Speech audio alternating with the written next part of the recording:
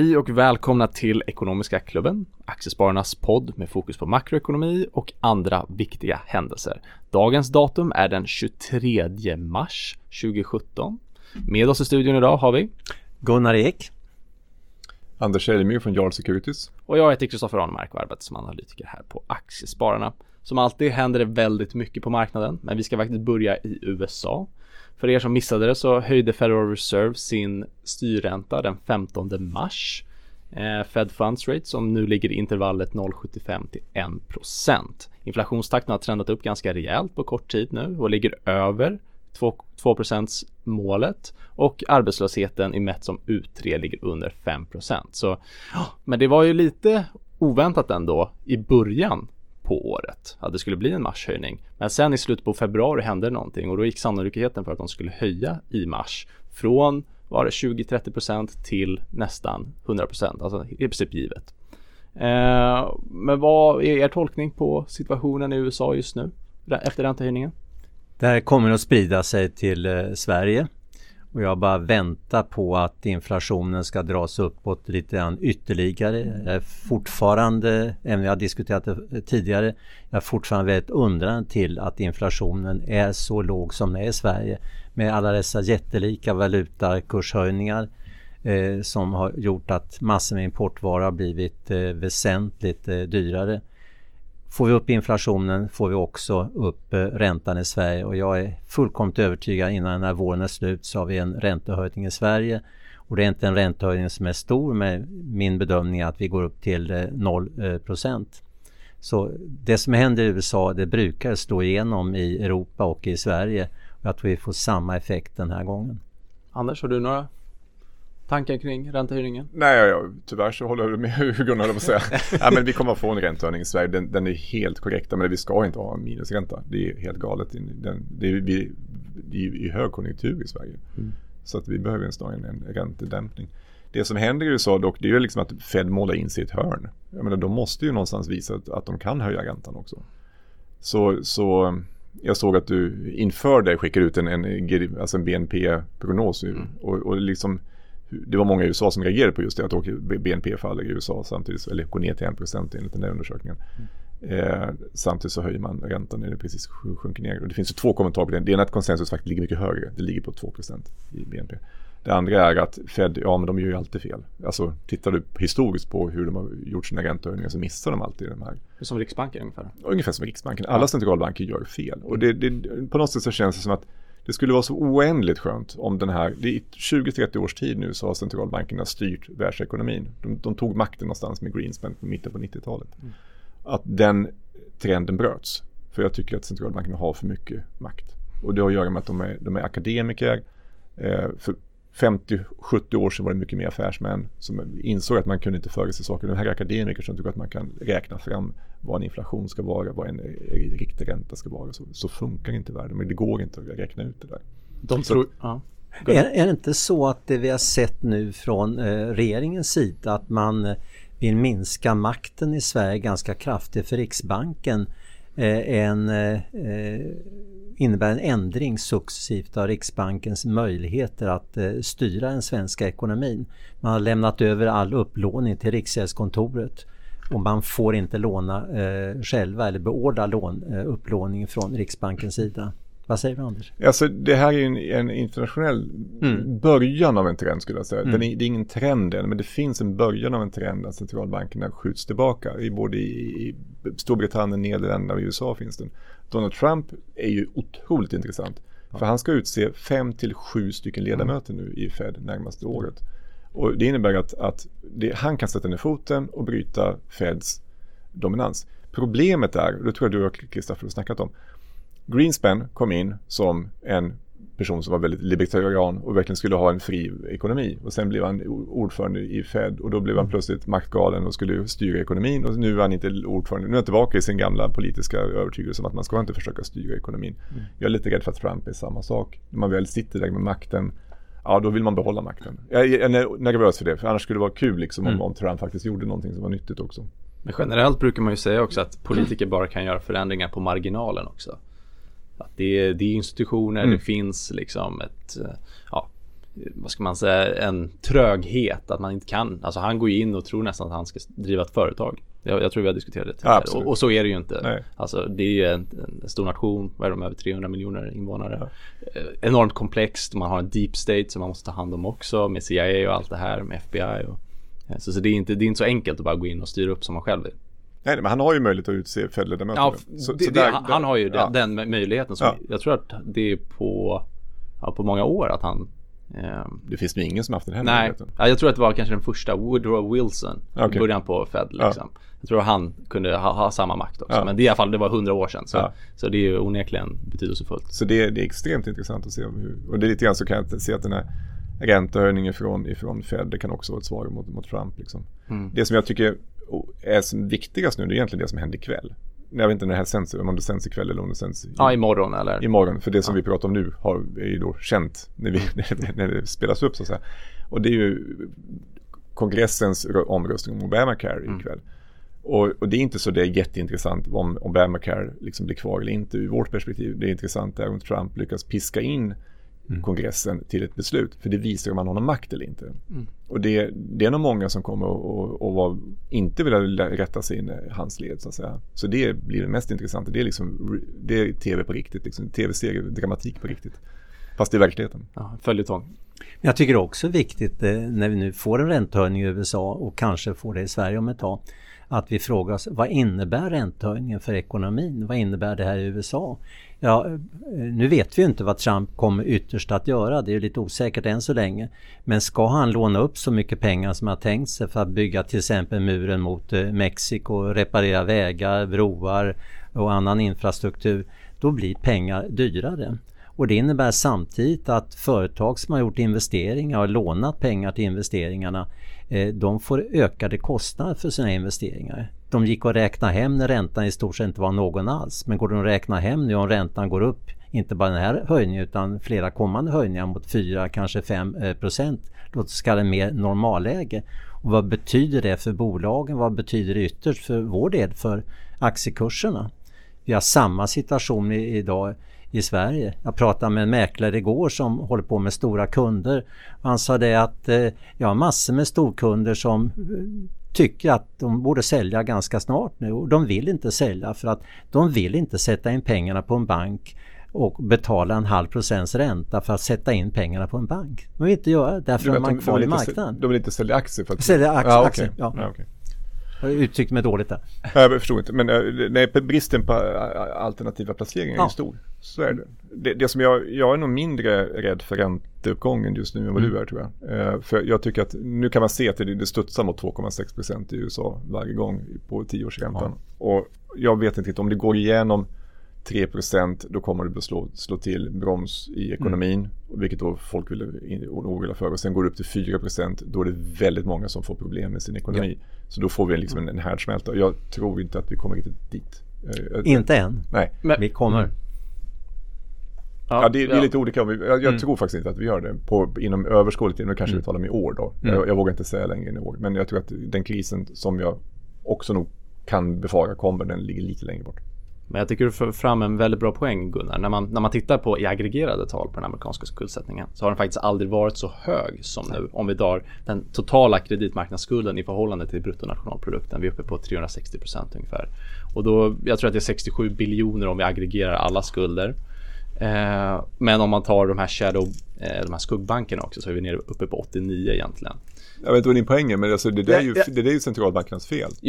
Men det jag vill komma till är bara att det finns ju olika kreditbubblor där ute. Och jag följer bland annat studielånssektorn i USA. Den har ökat, jag tror det har vuxit 11% årligen sedan 2006. Den är uppe på 1,3-1,4 biljoner nu. Det är en kreditbubbla som jag kallar det. Sen har vi en annan, och det är ju billån. Alltså de har tummat på kreditkvaliteten. Man har förlängt kredittiden. Man har paketerat om de här lösningarna. Så man men du ser vad som händer med andrahandsmarknaden på bil i USA. Precis, och det är ju det som är grejen också. Nu kraschar det liksom. Ja, nu kraschar det. Det är ju enorma lager också som de har byggt upp. Och de har ju, det är klart att du kan sälja fler bilar när du tummar på kreditkvaliteten. Men förr eller senare kommer den här svansen tillbaka. Det är ungefär som när man skriver försäkringar. Försäkringspremier liksom, till fel personer. I början går det bra och du får in premie, men sen när det kommer skadeutbetalningar då kommer ju smällen först. Men i alla fall, det jag vill komma till var att när räntan nu stiger så blir det allt svårare att axla de här krediterna som redan är tagna. Och det är en sak man måste också ta hänsyn till, att den amerikanska ekonomin, i alla fall utifrån mina beräkningar, de klarar inte så höga räntor.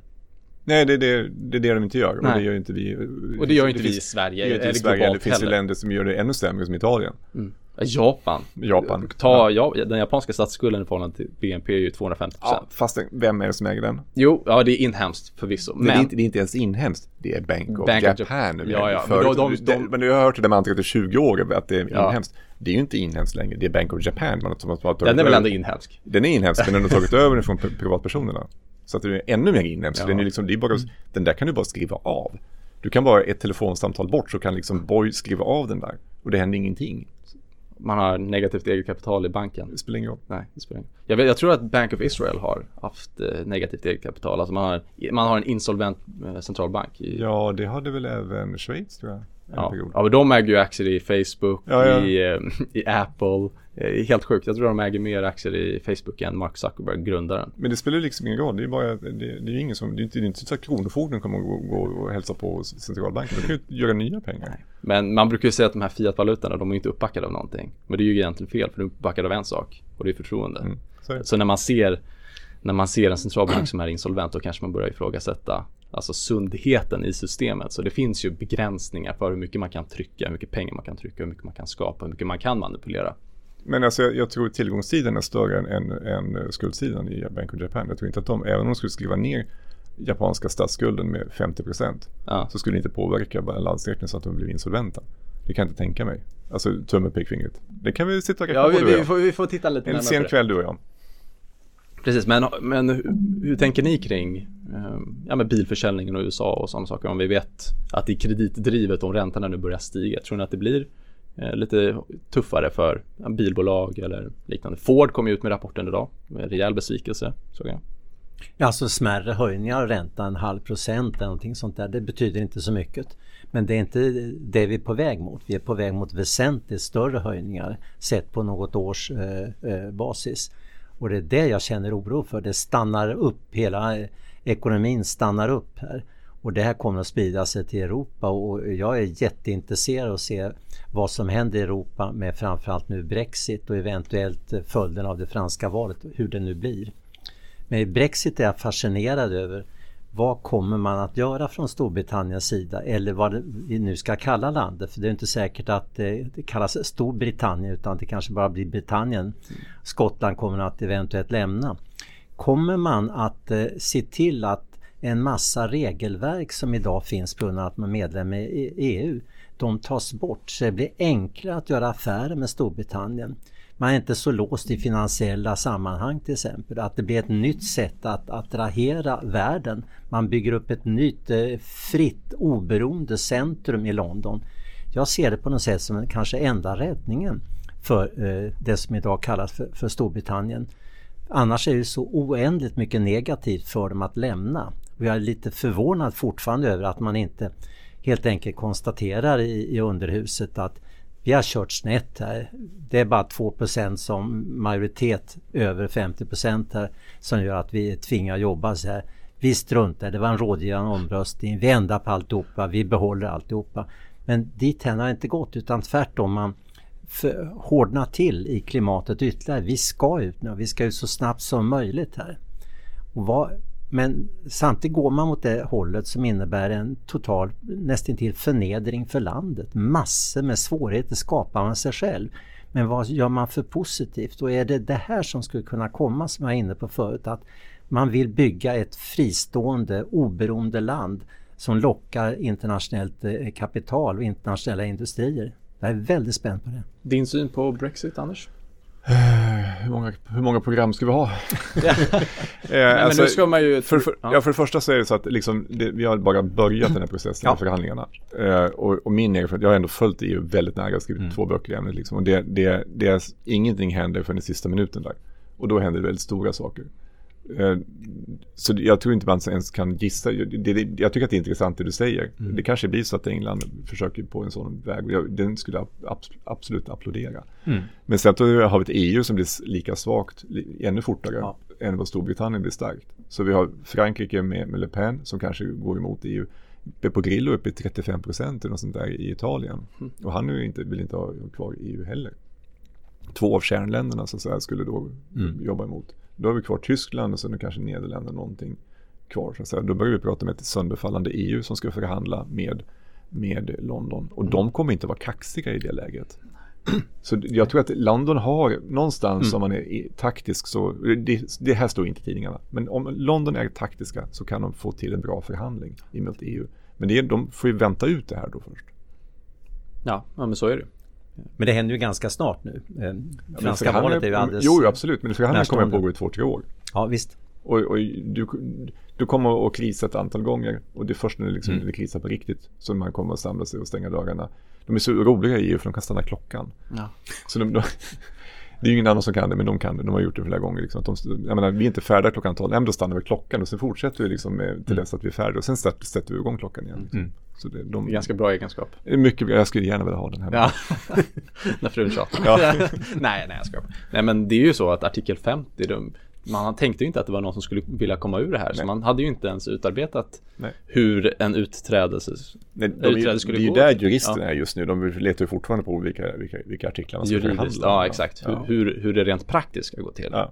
För det kommer att ta flera år. Liksom. Så det är inget... Jag tycker inte att det är så akut. Jag tycker det är mer akut med vad som händer i Frankrike och vad som händer i Italien. Jag tycker Italien är faktiskt mer intressant än i Frankrike. Men blir det något nytt val i Italien? Eller hur ser det ut? De hade ju sin omröstning i december. Där Renzi avgick. Ja. Men sen så blev det ju en ny koalitionsregering med vad den här nya... Det är ingenting utlöst nu. Så att nej, okej. Vi bevakar det då. Ja. Men jag tänkte att vi går vidare. Och ett passande ämne är ju då Fingerprint. Fingerprint kom ju med en vinstvarning och man reviderade sin intäktsprognos. Eller man gav inte ens någon intäktsprognos för 2017. Aktien är ju... Det är ganska många småsparare som äger den. Såklart. Den har utvecklats fantastiskt bra i alla fall. Upp från 2 kronor till, vad var det, uppe i 100 någonting, över där. Och sen så ner till 30-35 kronor. Gunnar, du har ju följt bolaget. Vad har du för syn på läget och på den kraftiga kursfallet som vi fick uppleva? Jag har ju följt det under ganska många år och dels är jag lite imponerad. Ett bolag som har tagit in ungefär 250 miljarder kronor i nyemissionspengar. Investerat det i att försöka få fram ett fingeravtrycksläsare som man sen kan utnyttja i alla möjliga olika sammanhang som ett identifikationsinstrument helt enkelt för att starta mobiltelefon eller komma in i sin egen lägenhet eller vad man nu kan använda till. Det finns en lång rad tillämpningar. Man har varit kursmässigt halvt illa ute många år. Man har haft 4 nyemissioner sedan 2003. Ganska stora dessutom. Och det var många som inte riktigt trodde att det här blir någonting. Samtidigt fascineras många av tekniken. Mycket avancerad. Man sa själva att man låg mycket långt framme.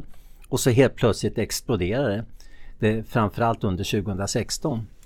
Och kursen kommer att stiga, undrar om det inte var totalt från ett antal år tillbaka, ungefär 9000%. Och jag var inte på den senaste bolagsstämman, men det var fullkomligt klang och jubelstämning och ena miljonären efter andra dök upp.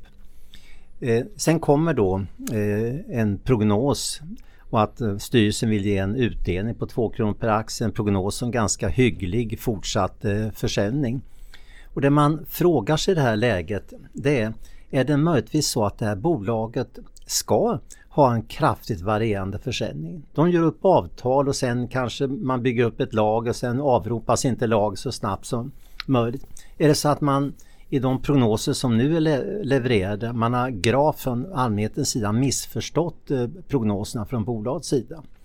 Mot det där talar att bolaget har ett ganska dåligt rykte genom insideraffärer och varit ganska många turer när det gäller vd:ar, flera stycken har fått lämna. Det där inger inte riktigt förtroende och det är en negativ sak. Men bolaget har idag ungefär 50 000 aktieägare och det är otroligt mycket för ett bolag som för inte allt för många år sedan bara hade några enstaka tusen ägare. Det vittnar om att det finns ändå ett enormt förtroende. Samtidigt har det blivit något nästan religiöst över bolaget. De som har gått in som ägare, de är blind troende på det här blir en enorm framgång. Vi är bäst i världen, vi kan inte misslyckas, det här kommer bli ett världsföretag. av storleksordningen Google eller motsvarande. Det är sådana tankar man läser, man lyssnar sig till. Det finns liksom ingen behärskning, utan alla bara lever ut sina enorma förhoppningar. Och många gör det för att även de som nu säljer aktier för grova drag 30 kronor per styck, de gör ändå ganska enorma vinster om de köpte bara för några år sedan. Köpte man senaste året, då har man förlorat mycket pengar. Så det finns fortfarande otrolig glädje.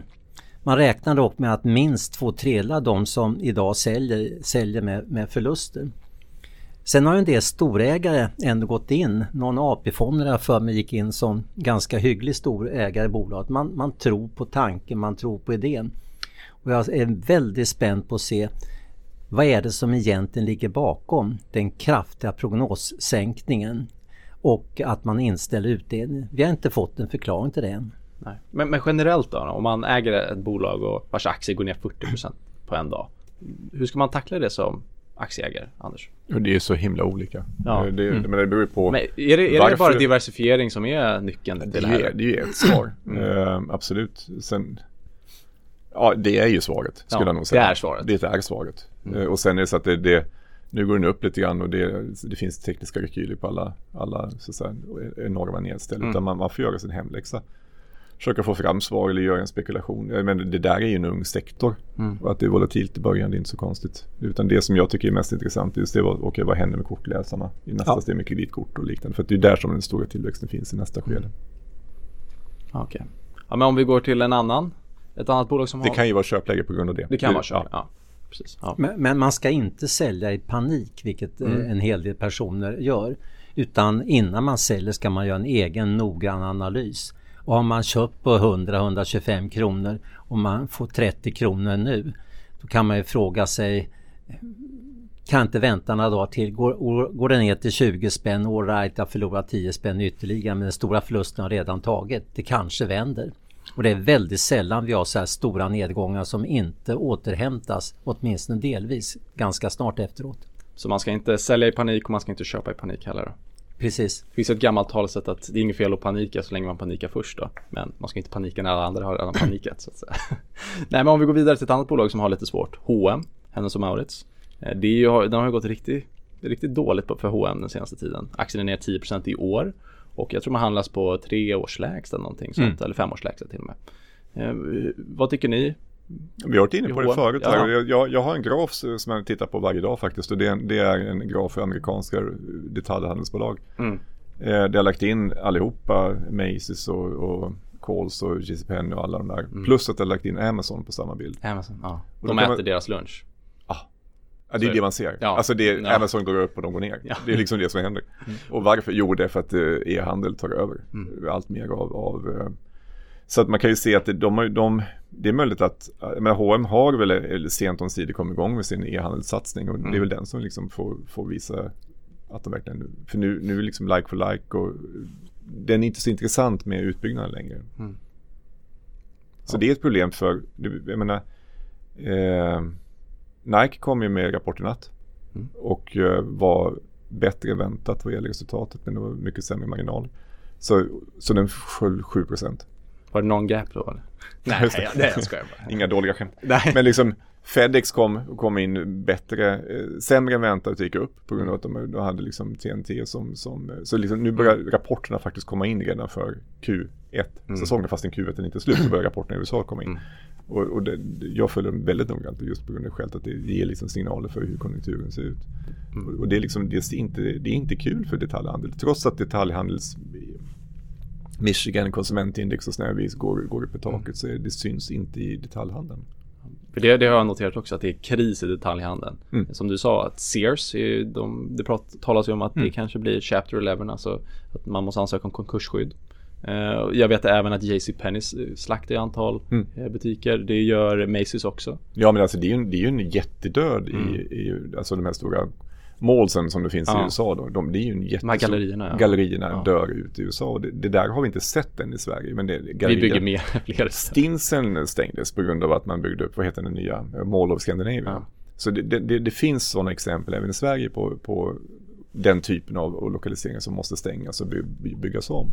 Så att jag tror att detaljhandeln, det är en gigantisk omvandling som sker. Och det är därför vi ser att det är en enorm utbyggnad på logistikcenter istället. Så man köper hem saker. Jag kommer ju fortsätta köpa mer och mer hem. Varför ska jag springa i affären när man kan köpa på nätet? Trängas med andra. Liksom.